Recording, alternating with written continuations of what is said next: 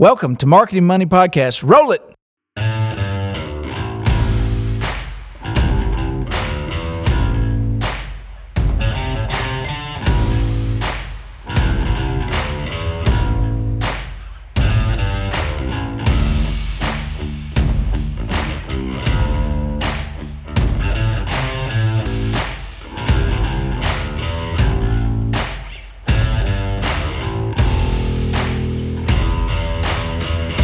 Hello, and once again, welcome to MarketingMoneyPodcast.com. This is your host, John Oxford of Renaissance Bank and of JohnOxford.com and whatever else I want to be part of. And I have my co-host, compadre, brother in marketing, Mr. Josh Mabus of the Mabus Agency. Josh, tell him what's up. Everything. He has not had his coffee this morning. Anyway, we're here today. There's a Pokemon in the corner. Oh, we're playing that. We are playing that. So let's get the Pokemon out of the elephant in the corner, the elephant in the room. Let's get the Pokemon in the room out of the way. The Pikachu in the corner. Yes, it's hot right now. Yes, there's an article on ABABankMarketing.com. If, depending on what time you're listening to this podcast, is posted the week of July 15th. 2016. There is some information from, I believe, Chris Nichols, I believe is his name, and wrote a nice article about it. So if you want to figure out what's going on with the Pokemon, you can. I actually have played it. It is fun, and it is very addictive. Yeah, I mean, the thing is there's not even any reason for us to talk about it. Chris did a fantastic job giving an overview, and, depending upon timing, even from recording to those listening to this now, how much that app will change just because of how quickly it's evolving. But really cool thing. People are getting outside and walking around. Of course, the alarmists have their alarms have gone off. Don't climb electrical poles and go into other people's yards. Things that should be common sense, most likely. But fun stuff going on and many opportunities to draw people into businesses. It's neat. It's different. Again, by the time this podcast posts, I wonder if it'll still be as popular. But like everything, it might be the Macarena of video games. But for whatever it is, it's pretty cool. And I suggest you try it if you haven't, just because it is kind of fun. And it does get you using the augmented reality that I think will be the next wave of video usage with mobile and digital. But today, Mr. Mabus, we are going to talk about direct mail. Well, I'm a certified direct mail expert by the U.S. Postal Service, so seems like you have the right co-host for the day. What type of benefits do they give you for being a direct mail specialist, person, vice platinum president, whatever it is? I have a certificate. You have a certificate? I have a certificate. On your wall? In a drawer somewhere. It's a 2-week course.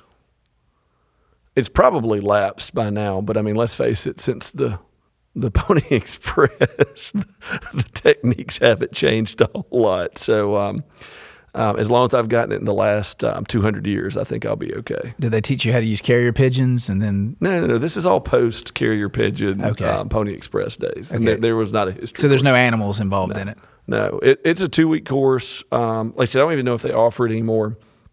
Very insightful about process and processing mail. It's on the technical side, but luckily I have enough experience on the marketing side to marry with it that we should have an interesting conversation today. Well, let's get rolling on it. Direct mail. Mr. Mabus, what makes a good or great direct mail piece? Okay. And let's talk about, I always go with my steps, my tactical steps, because I'm the right angle guy on this stuff, but you've got creative, you've got your list, you've got printing, you've got process, you've got message. What makes a great direct mail piece? I have to say it's the response. I mean, all of the other stuff that leads up to it, the creative, the list, and all of that, the only way to determine if you had a great direct mail piece is after the fact in the response. And that's why you see so many people moving away from direct mail, because there's this sense that it's not trackable or that it takes so long to assess the results. Well, first, to not be joking about it in the response, is your list. I've heard many numbers around the importance of a list, but supposedly the ethereal they say that 70% of the impact of a direct mail campaign is in the list, the quality of the list that you're mailing to. One, is it correct? Two, is it your correct? Are the addresses correct? Has it been deduped? Is it the right target audience? Are you sending out a mail piece to your entire bank client list about mortgage, but you didn't take out the people who already have a mortgage? So when you send it to them, it reduces their confidence. You don't already have a mortgage. Do you not know I already have a mortgage? Then the quality of who it's going to. Are you trying to get a mortgage from a group of people who wouldn't qualify for one? So the list, the honest answer is the list is the core of the implementation side, the front end side. To truly determine if you had a great direct mail piece is, did people respond to it? And that gives another little layer of testing. Are you testing inside your direct mail? So I wake up and I listen to this podcast and I go, you know what? I'm going to try direct mail today. And I saw a podcast on marketingmoneypodcast.com, or I listened to it through ababankmarketing.com. And the next thing I think is I'm going to try some new direct mail tactics. And the list is where you've got to begin. Well, I guess your first thought is strategy of what you want to mail to these folks. But let's say you decided on that, because we're not going to get into specifics. Right. Products. But well, your strategy is going to be determined by your institution and your mail. So we'll assume, since we talk about strategy, if you're a regular listener, that you know we're going to tell you to do strategy. Yeah. So you've gotten your strategy. You know what you're doing. You're looking for a list. Tell me this. So there's external and internal. If you're internal, if you can get it through compliance, we always have to talk about the bear in everything we do, the compliance, the privacy. Let's say all that's taken care of. You've got an internal list, so you've definitely got some triggers there that you know they have certain products. You can really cut and slice and dice that thing up. On the flip side, what about an external list? How would you go about getting that? Mentioning that external list, that's where you absolutely should start, in my opinion, if you're wanting to capture more business, because you have so much data on that list that's exclusive to you. I mean, imagine if... Talking about external or internal? Internal. I mean, okay. I want to start there to set up what you would look for in internal.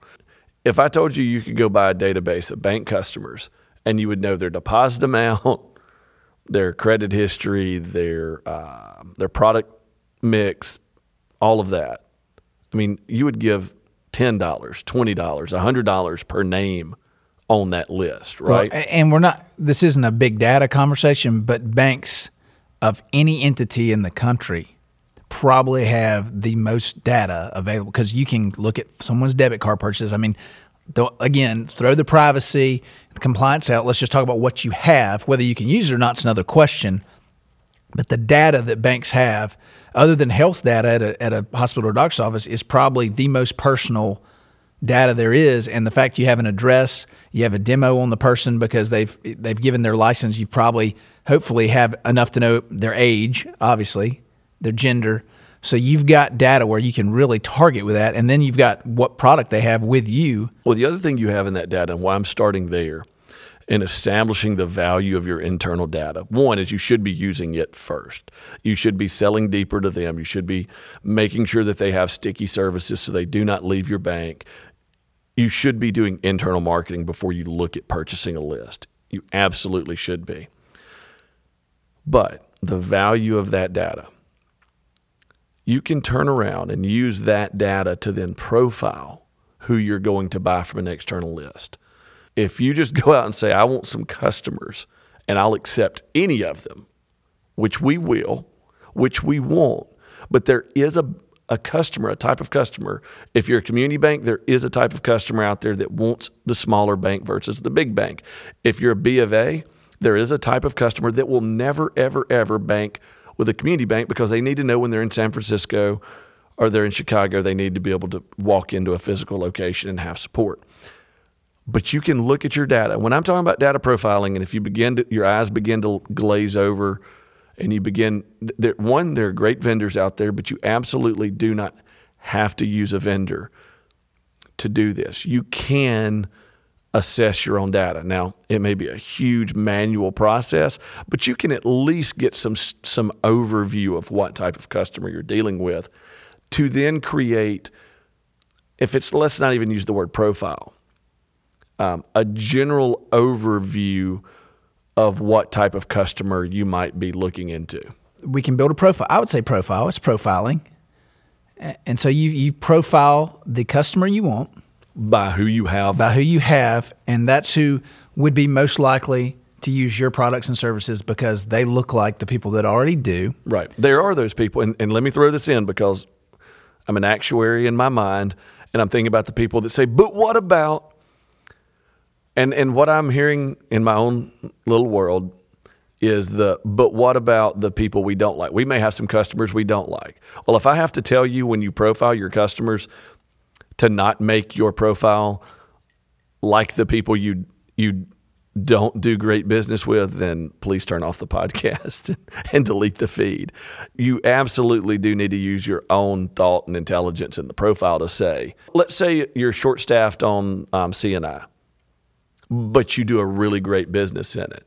Well, please use prudence to not go out and do a direct mail attraction campaign for C&I and just inundate your commercial staff that I said in our scenario is already understaffed. So use some prudence, but use who you do business with the best to influence the list you're going to buy. Well, that's the first step. And you've talked about the list, and a tactic that I think some marketers aren't aware of is the Every Door Direct Mail, which is EDDM mailing. You can look it up on the Postal Service.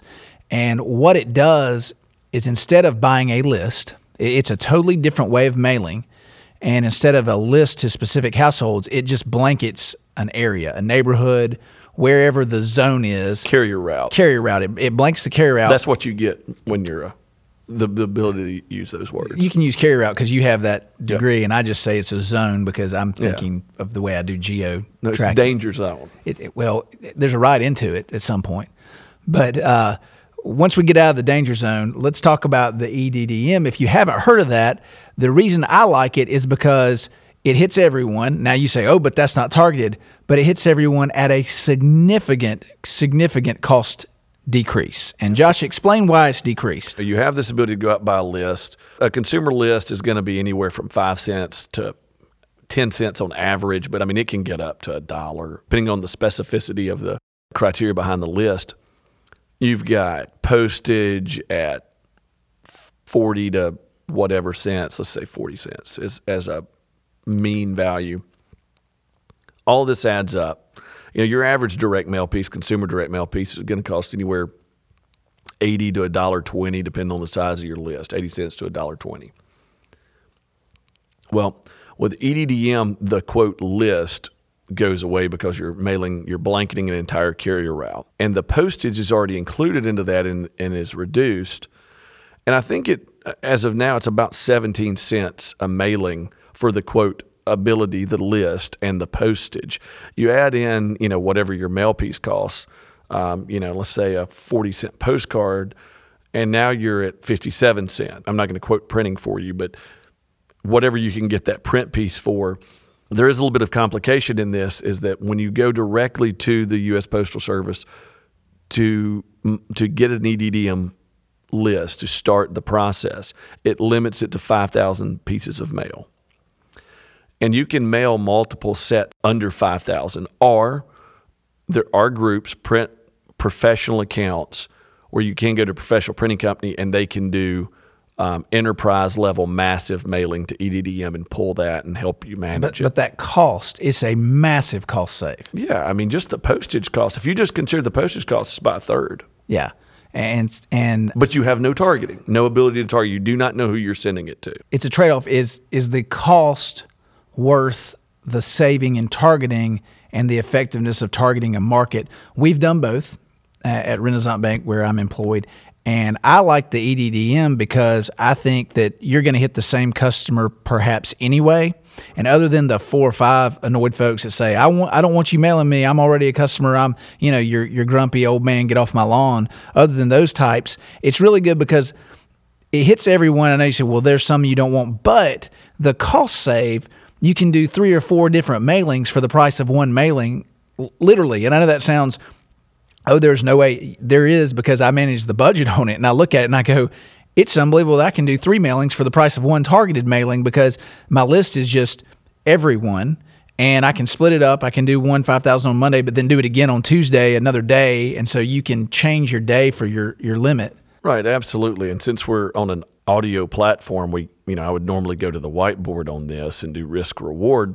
You can target very specifically, and there are products and services that you should do that with. You are not going to send out a treasury management mail piece through EDDM. You can't blanket the area with that. You might buy a list. So it's not mutually exclusive either. You can mix both tactics.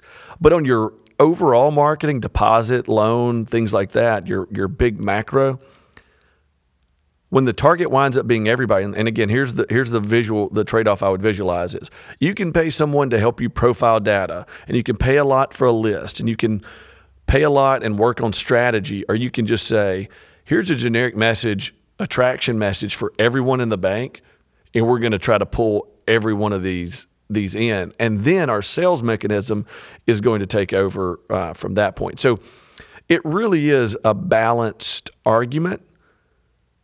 But again, it doesn't have to be mutually exclusive. I recommend running an EDDM program for your general marketing and then using targeted direct mail with more specificity, consumer marketing, corporate marketing, commercial marketing, and things like that. Well, my strategy behind it, because again, we base everything on strategy because you have to. You can't tactic your way out of anything, is internal target, external EDDM, and then your internals may also be getting both mailers, but your savings are worth it, and your internal is a little different message from your external, and so you can kind of run two mail routes and have a target smaller list, so the cost is smaller just on the volume cost versus the EDDM where you're hitting everybody, and so you can kind of track two different. And besides, I think if you're opening a new branch and you want to do the whole 1 mile radius, 2 mile radius, circle the branch, mail everybody near there, the EDDM is great because even if you're saving money, and secondly, you're hitting someone who might not have known you even existed, especially if you're de novoing into a market or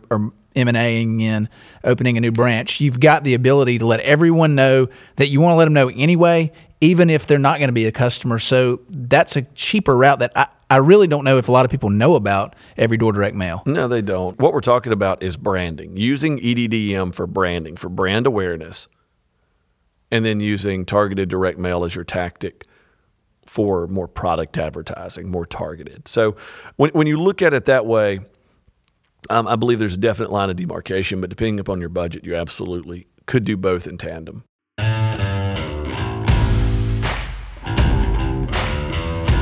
Follow ABA Bank Marketing on Twitter at ABA Bank MKTG. That's ABA BANK MKTG with the @ in front to follow anything on Twitter to do with ABA Bank Marketing. Hey guys, ABABankMarketing.com is your source for bank marketing news, updates, and more. ABABankMarketing.com. August 1st through 31st, ABA is highly recommending you invite your lawmakers to come visit with you and see how we do things in the banking industry. Take your lawmaker to work August 1st through 31st. To find out more, visit ABA.com. We've talked a little bit about the list. And I would agree from my decade and a half experience in this that the list is most important because that's what's going to target your results and come up with the best response. Past the list, we've gotten our list. What's next? Well, I'm going to go ahead and ruin the end of the movie. Spoiler alert, is I'm going to mention creative last. Well, the boat sinks in the Titanic. There was room on that door. I agree. They could have made it. That made me so angry. I mean, look, I've seen the diagrams. Again, we're on an audio platform. I could draw this out for you. Jack did not have to die. Plus, let's not forget, she said, "I will never let you go." And she immediately let Jack go. I think that's... And also, spoiler, Jon Snow is still alive. Oh, you're going to get... I just ruined it for people that haven't caught up, but they've caught up because that was 3 weeks ago. Spoiler alert on this podcast. Creative, I'm going to put last, even though my background's a graphic designer. I've seen horribly designed, I'm cracking myself up because I'm thinking of some of these direct mail pieces I've seen they're absolutely effective. So we've got list And, let's go with what they say, 70%. The next big slice of the pie has to be offer. And it's really going to split time with call to action because both of those are kind of intertwined. We talked about EDDM sending it out as branding, as brand awareness. And what some people hear is, oh, that's just saying, hey, we're open, enjoy this new bank in your neighborhood. Well, and let me, for the marketers that work for banks out there like I do, I can't tell you how many times I have a community bank president or a branch manager that will call me up, and we have 178 of them. We're a mid-sized bank that'll say, I need to do a mail piece, or we need an ad in the paper. They won't have any idea of the message, and it's not their job to, but they're asking me for that. But they don't have a message, they don't have an offer, there's no hook, there's no call to action. Just the other bank had a mail piece that some customer brought in, or I saw an ad in the paper, and I think my frustration is you've got to have a hook or an offer. There's got to be a call to action because we are a commodity. Let's not lie to ourselves. We're a commodity. We are checks, we are savings accounts, we are loans, and a few other treasury services. But people know what a bank does.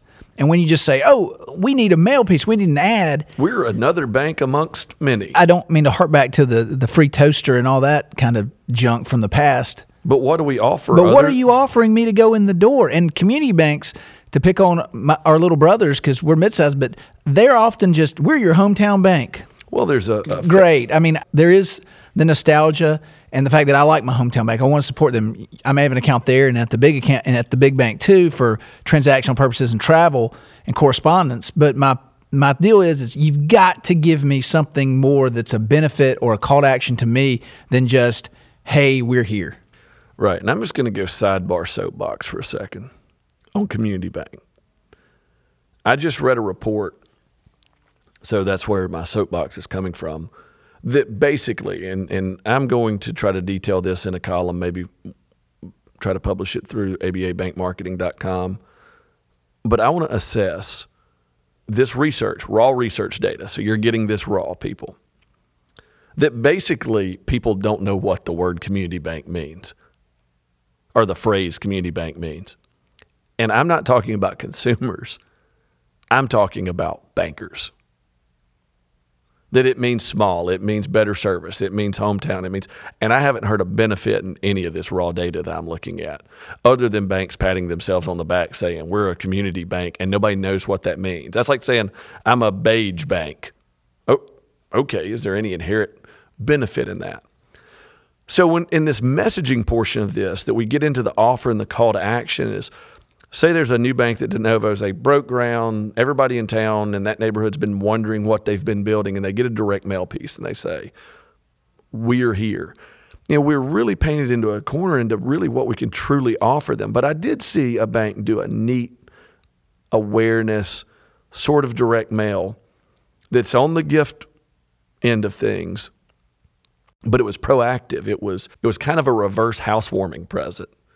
And the new bank in town sent everyone, our key people in that neighborhood, potted plants and said, we're here.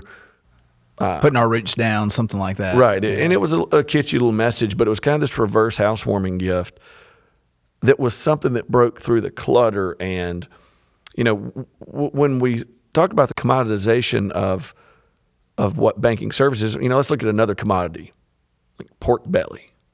Well, banks are not nearly as delicious as what pork belly becomes. So some commodities are a little sexier than others. But generally everybody knows, and you have to have a reason to come in and all of that. In future podcasts, we really need to explore, what are those call to action tactics? How can we get out of the box? Or what can we check and see that might still be in the box, like gifts, like the free toaster? Well, and one hook I've seen actually more than one bank do is mail out a nice glove that's a gardening glove at springtime and say, right bank, right glove, and then come in to get the other glove, and they have a bunch of left-handed gloves in a closet, and the person comes in and brings the glove in, and then you match them up, and then hopefully they open an account or you at least get a conversation. So I've seen some tactics that are a little pithy, a little corny, but it gets them in the bank. I saw, I believe it was Zappos sent me a big box, like a shoe box, came to my house, and I opened it up, and the inside was nothing but a gift card sitting in the middle of it for $30. Come and use it on our website with Zappos.com. And I thought, hey, I would have never gone there because I just hadn't gone and bought shoes off the site. But I did. But it was interesting because it was a shoe box. It was big. And I thought somebody ordered something to my house where it was a missed delivery. You're definitely going to open it. And and I opened it up. And then there's a little gift card right in the middle of the box and just nothing but airspace around it. And I thought, well, kind of creative. It got me to open it. It got me to look at it. And the call to action was, now I've got a $30 discount. They get me in their system. Well, so now they're going to, bomb me with emails and whatever. And so now I'm in their system of customers. Well, it's like I said earlier when I asked you the question, what would you give for an individual with the data that you have internally? Well, obviously Zappos.com believes that you are worth $30 to them. And if it's a gift card, if you never spend it, if you threw it away and treat it as junk mail, then they lose $0. It's a check. Call to action, call to offer, and we can't get to it because those have to be specific to your strategy in your bank. But you've got to have one. Let's just say that you've got to have an offer. You've got to have a call to action. So and it can't be, again, soapbox redux. It can't be that we're a community bank and you should just move your. Yeah, I mean, community banks, you're going to see them in your community. They're very active. They're in your Rotaries, your Kiwanis. They're at the high schools. And as a community bank, you're seen in areas where the big banks can't be seen, and that's your strategic advantage. Is you are with the people versus just on television or just big brand. On the flip side, though, that still as a consumer may not give me the reason to go to you. For instance, if I want an advanced mobile banking platform, the community bank may not be able to give that to me. On the flip side, if I need someone to handhold me through my accounts and help me, I want to be personal, high touch, high service, I might want the community bank. Each one has their own niche that they feel greatly, so we're not picking on community banks. Just the ones that I have dealt with in the past, they feel like telling someone they're a community bank is a reason to bank there. And I say that's not a reason to bank there. That's just what you are. Well, that's the basis of it. Let's not name a big bank, but the big banks can come in and bring a team for, say, a Habitat for Humanity. I've seen and it. School a community bank. So when you rest on that, thinking that is what we need to do is begin to determine how to better articulate what that inherent benefit What's your benefit is, and that's your offer, your call to action, your offer. By being a community bank or by being a big bank or by, I have an ATM on every corner. If you bank with us, the call to action may be, if you bank with us, you have free ATMs all over America because of specifically the Renaissance Bank reimbursement program. I mean, conditions apply, see offer for details, all of that. But there has to be something that I can't tell you what to do in your specific bank. That should be the part where you're determining a strategy. What are you willing to give to get? Zappos was willing to give $30 to get a John Oxford into their, and look, they got super lucky. Well, somehow they've data mined me, whether it was I've made Amazon purchases before, whether it was I've bought something online from eBay. They've got a profile of me, which good for them. Right. Good but for likely them. they don't know that you host a podcast and that you're a quote influencer. They just got lucky that they sent you that piece, and now that's being mentioned to hundreds of thousands. I need to forward this to them after. Yeah. But okay, so we've got our call to action. Is there a certain day you should drop your mail? I know that sounds weird, but should it be the first of the month, the last of the month, the middle of the week? I don't know that it matters, but I'm just asking. Well, in banking, and I'll let you speak more to this because it's on the banking side, but we have Super Fridays, Mega Fridays, whatever. Big Friday. Whatever we call it, Big Fridays, where the bulk of potential paychecks were biweekly, first of the month. Yeah, they all hit on that same Friday. Where all of that, so there is this supposed glut of available deposits out there. Well, because people have gotten their paycheck, and they're looking at it, and they're going to go into it. The ones that don't do direct deposit, there's money. Yeah, technically that is true, and we have to assume, therefore, that would be when they're most willing to change. I approach those with a highly dubious eye, because does that really mean that on my payday, do I really want to go through the problem of a banking change? But finances are on their mind during those times. Well, and to that point, I always say there's only 3 reasons you go into a bank: to open an account, to close an account, or to make a transaction. Well, if you are not doing direct deposit, which I don't know what percentage of the public does, but it's a large percentage now. But if you're not, you are thinking, I've got to go cash a check. I've got to do something with this money. So I think all things being equal, it might be like half a percentage out of 100. It's a small percentage, but it might give you a more advantageous day versus just a regular day, even though it's not. I don't think it's as big a deal as some people make it to be. No, is it not as big of a deal is there's an illusion of control. You can set a target date, and I think you should, but the truth of the matter, all due respect to my USPS brethren who handed me down this honor, if you think for a moment that your mail is going to hit the day you think it is, you're greatly mistaken. Yeah. So you can target a date or target. I mean, I believe it's more macro than that. It's, send a home improvement HELOC message during the spring or during the early summer or something like that. It's not really the day of the week. Timing is important, though. You have to match it up. Let's talk about something real quickly on the creative side. Variable data. Data. Which one's correct? GIF. GIF or GIF? Is it GIF or GIF? Well, I'll tell you this. The guy that invented GIF says it's GIF. But I say it's GIF. But it stands for Graphics Interchange Format. And I've never seen a graphic. Well, so it's GIF. Anyway. There's a movie called Jurassic Park. It is, but that's, yeah. Okay. Oh, okay.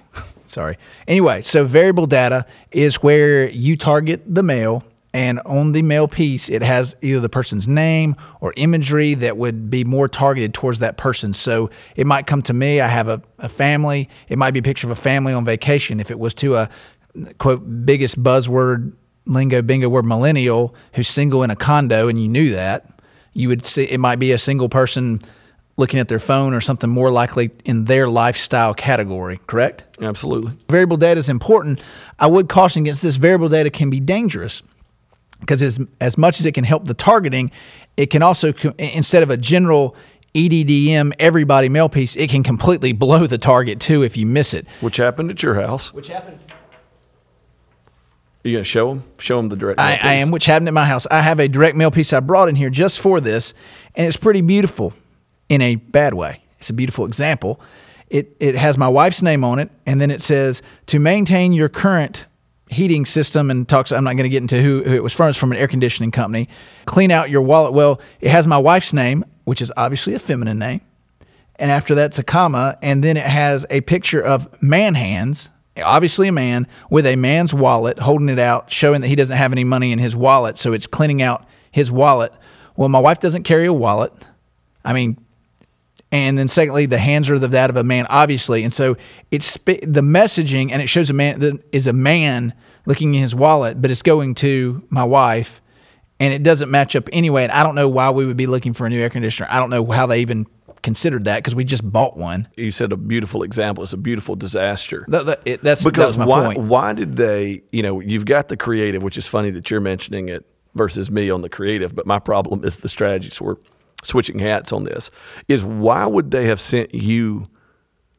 mined your data to send you this piece to go to the extra expense of personalizing it when there's nothing in the system that might say that your air conditioner is cleaning out your wallet, other than the fact that it is summer and we have high breakage and you do live in a preferred neighborhood, I would say, compared to the neighborhoods around you.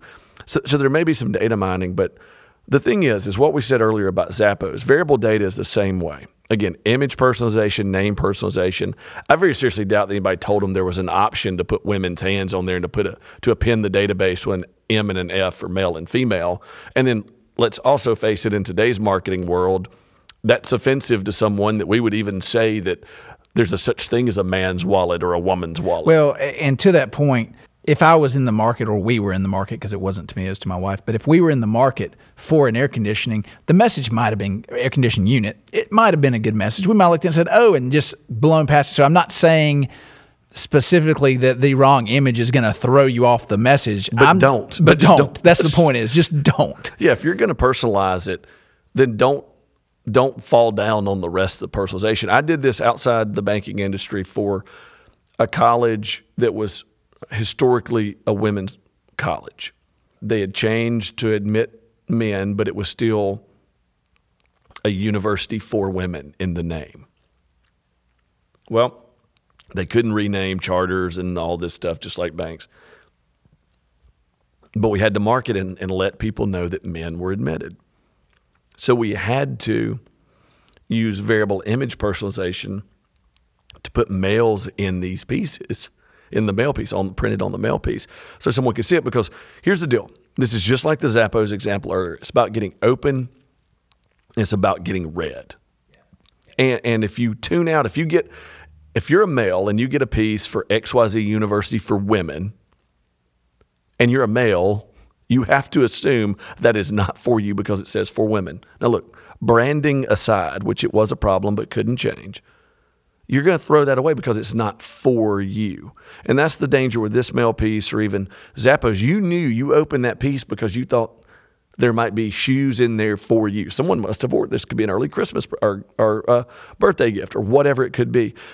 And that's, go back and kind of full circle this.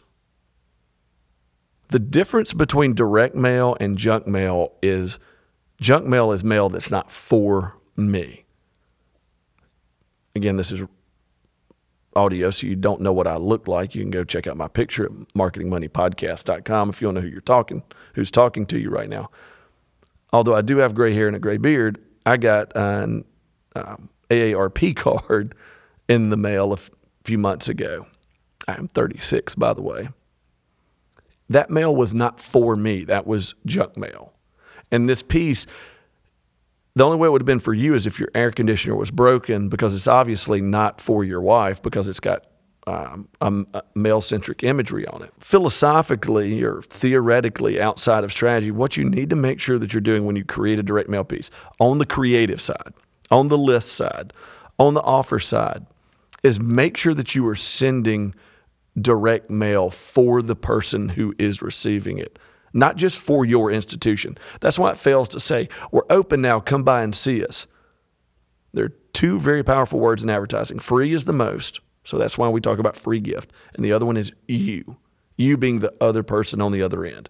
You listen to this podcast because it is for you. It is for financial marketers. If someone who doesn't do financial marketing is listening to this, well, woe be unto them. But it's free. But it's free. Exactly. For now.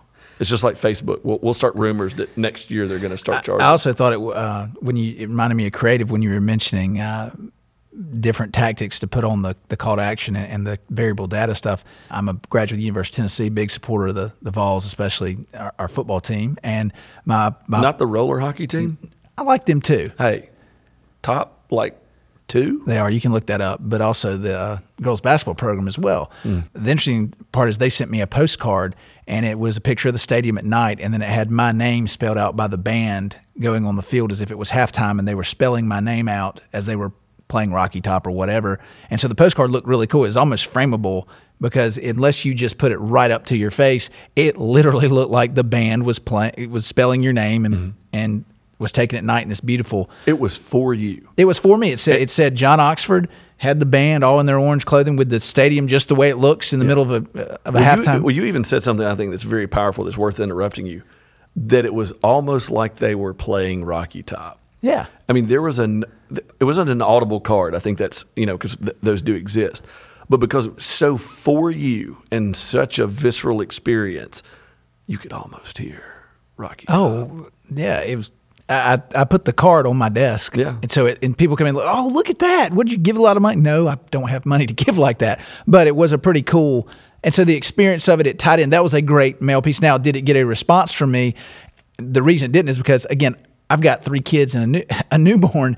I don't have money to just shell outside of my family right now at this point. But down the road, you bet I'm going to look back and go, I'm going to support my university some more when I have the opportunity to. So, again, it's legacy. It's knowing the right trigger. I was the perfect target for that message. It was for you. It was for me, and it was free at the moment. So anyway. Well, yeah, I mean, it was a free thing, a conversation piece to put on your desk. So that being said, let's also talk about we've got our hook. We've EDDM. We've done our digital variable data. We've made a great variable data, not digital data, but it does use digital to place it. But anyway, so you've got all this stuff going on. Hits in the mailbox. What is the return we should expect from a direct mail piece? Well, the standard is 1%. Yeah, 1 to 1.5%. But I mean, the return needs to be considered into the investment. And luckily, with bank marketing, we're talking about valuable accounts, valuable services. So, a low response rate. So if national averages are 1%, if a commercial deposit account is worth $10,000, which I've heard, it has never been substantiated to me. So do not ever quote and reference this podcast on that. I'm not going to stand by that. But if it really is worth that, and you send out 100,000 pieces of mail for $1 a piece, so $100,000 mailing, and you get 1% of that, which is 1,000 responses, right? Mm-hmm. That's worth $10,000. Why are you doing the mailing? Why aren't you doing the mailing? I mean, because you just got 10,000. I'm saying why are you doing it? That's exactly why you're doing it. 10,000 to 1 response. 1,000 10,000s is what, 10 million? I don't know. I think so. Yeah, that's 10 million for a $100,000 investment, I think. So, which is a qualitative value. I mean, it's right. So that's over time and Yeah. You go through that. So you're probably not going to get a 1% response. So one, you need to define the value of the response. How much is the product worth?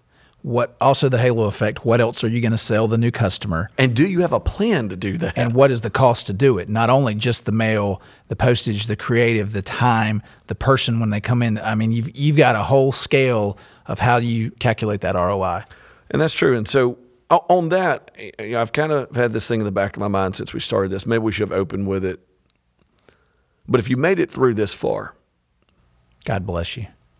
And you're wondering, why are these guys talking about direct mail when they could be talking about social media marketing? Because that's hot. Or millennials or whatever else. Geofencing in the past and tagline and general stuff. Why would they be talking about direct mail? And I'm going to tell you the reason I still gravitate to direct mail. Because everybody else is talking about those things and they're chasing those tactics. Facebook is, quote, free. We know it's not to place ads and things like that, but sometimes executive management may think it is. People are running to that. They're chasing the fads. They're doing all this. What I have found is just like as the tide pulls back, the tide is pulling us towards this fad-based stuff that may stand up, but it's pulling it away from direct mail. And so you're seeing less and less direct mail. There are students, millennials and younger, where likely the people listening to this, us, we were forced to sit down at some time in grade school and have a pen pal. And we wrote letters. And it was super cool to have that experience of going out to the mail and opening this thing that was hand addressed. And there's a generation now that has never had that experience. Even email is passé to the millennial now. And the millennial and all these people we hear them talk about authenticity. I would say offer all this stuff aside. What if that offer was a more personal connection with your financial institution? And it was a handwritten letter from the branch manager, the person, to a potential deposit holder, and we really did personify what community bank really is. I sit down and write you a handwritten letter, and I pop that in the mail and send it to you. When that piece of mail comes in to Mr. Millennial 22-year-old who hasn't gotten a piece of direct mail in their life, or at least a personalized piece, at least a personal correspondence. Grandma didn't send them a birthday card because they posted on their Facebook wall. And I want you to imagine with me this vacuum of contact in this medium. And I want you to see how much that would stand out. Well, I think to that point, it reminds me of the Peyton Manning commercials. I'm a UT guy, so sorry for being a homer on this, but personalized letters that he wrote to people that affected his career. And when they play that commercial, it was the Gatorade or ESPN or whomever did it, one of his sponsors, it shows that he was personal and thankful and humble. But I think the fact that people are holding up these letters, reading them, no one does that anymore. Well, it gives you chills. Why? Because it was a personal connection, because it was absolutely to the recipient. And the part is that frustrates me, that I hope my bankers that I work for and work with do this, is it gives you anyone can do it. It's not like, we've got to have $1 billion ad budget to go do these ads and this digital and this geo and all that. No, it's a piece of paper and your handwriting. To your point on that, I'm sure everyone listening to this is in the same boat that you are, that has that person that calls, that MLO, that LO, that bank person who calls and says, hey, I need you to do some marketing for me. We always say, do some marketing. I would invite you to go over and have a stack of 50 pieces of letterhead and envelopes with a nice pen and say, this is what I want you to do for me. And that seems very smart alecky, combative. But again, let's go back to looking at that value and knowing the importance of you, of me receiving mail to me. And the fact that banker needs some action. I mean, they send out 50 letters, personal letters. And again, I'm sure there are people that I feel like this is profound and you're just rolling your eyes. Not you, John, but the audience. I can feel the collective eye roll. You're going to stick out. You're going to stand out for the right reasons and make that personal connection with somebody. And you multiply those 50 pieces of letterhead times 50 bankers. You're going to get a higher response than normal. There's going to be a buzz about it, and you're going to stand out in the marketplace. Well, and there's, for the community banks, if you're still listening to this, there are many places where you can do that. Eagle Scouts. I know it's old school, but in the paper, cutting people's pictures out, especially ones that are your clients, send them a personal letter with it laminated. I mean, there's all types of simple, inexpensive tricks you can use that personalize that touch and feel for a community bank that they have way more time and effort and abilities to do than a bigger bank. So to wrap up this podcast, because we've been droning on a little bit about direct mail, most important thing to do is the list is, as Josh said, 70%. Is that what you'd say of the importance? That's what they say. That's not what I repeated what they said. Well, whoever they is or they are says 70% is important. So the list is your first item of importance, is to get a good list. Second is decide if it needs to be targeted, if it's internal, external. Make sure you dedupe to get an accurate list. Profile it. Make sure it profiles the client you want, unless you're doing every door direct mail to save money and hit a large swath or area or carrier route, as the professionals say, whoever they are. That's actually the U.S. Postal Service. So there is a they there. It is their system. Make sure your design matches the offer and is what it needs to be for the person. If you are using variable data and trying to hit an exact target, make sure the design is what it needs to be and doesn't kill the offer just on aesthetic. Also, it does need to have a call to action and clearly tell the customer what you want them to do, not just we're here, drop by, even though drop by tells you. It needs to be a little more specific. So have a hook in there. Timing is important, but not as important. But there are events like Big Friday or a new campaign rollout, or you're new to the community, or say you have a TV, social media campaign going. It's nice to throw some direct mail with it, make it all match up so you have that going. Let's also talk about testing it. Make sure you look at what comes into your bank. Test, dedupe, get that target down. If you're going to do a continual direct mail cycle, if someone gets the mail piece, opens the account, and you have the list, dedupe them out of the account, out of the list for the next mailing if you're using the same list over and over, and see how you can get your return. Expect a 1% return is about industry average. Anything over 1.5, I'd say, is excellent. Anything under 1 is not a fail, but depending on the value and the target, again, that goes into strategy. All that being said, good luck with your direct mail. It is not necessarily a dying medium, but one that's got a lot less emphasis over the past few years with the digitalization of communication. And then there's opportunity in that. There is. When everyone is zigging, maybe you should zag. I like zagging. So anyway, zag hard. When you zag hard. Whatever. For marketingmoneypodcast.com, this is John Oxford and Josh Mabus. We are out. Later.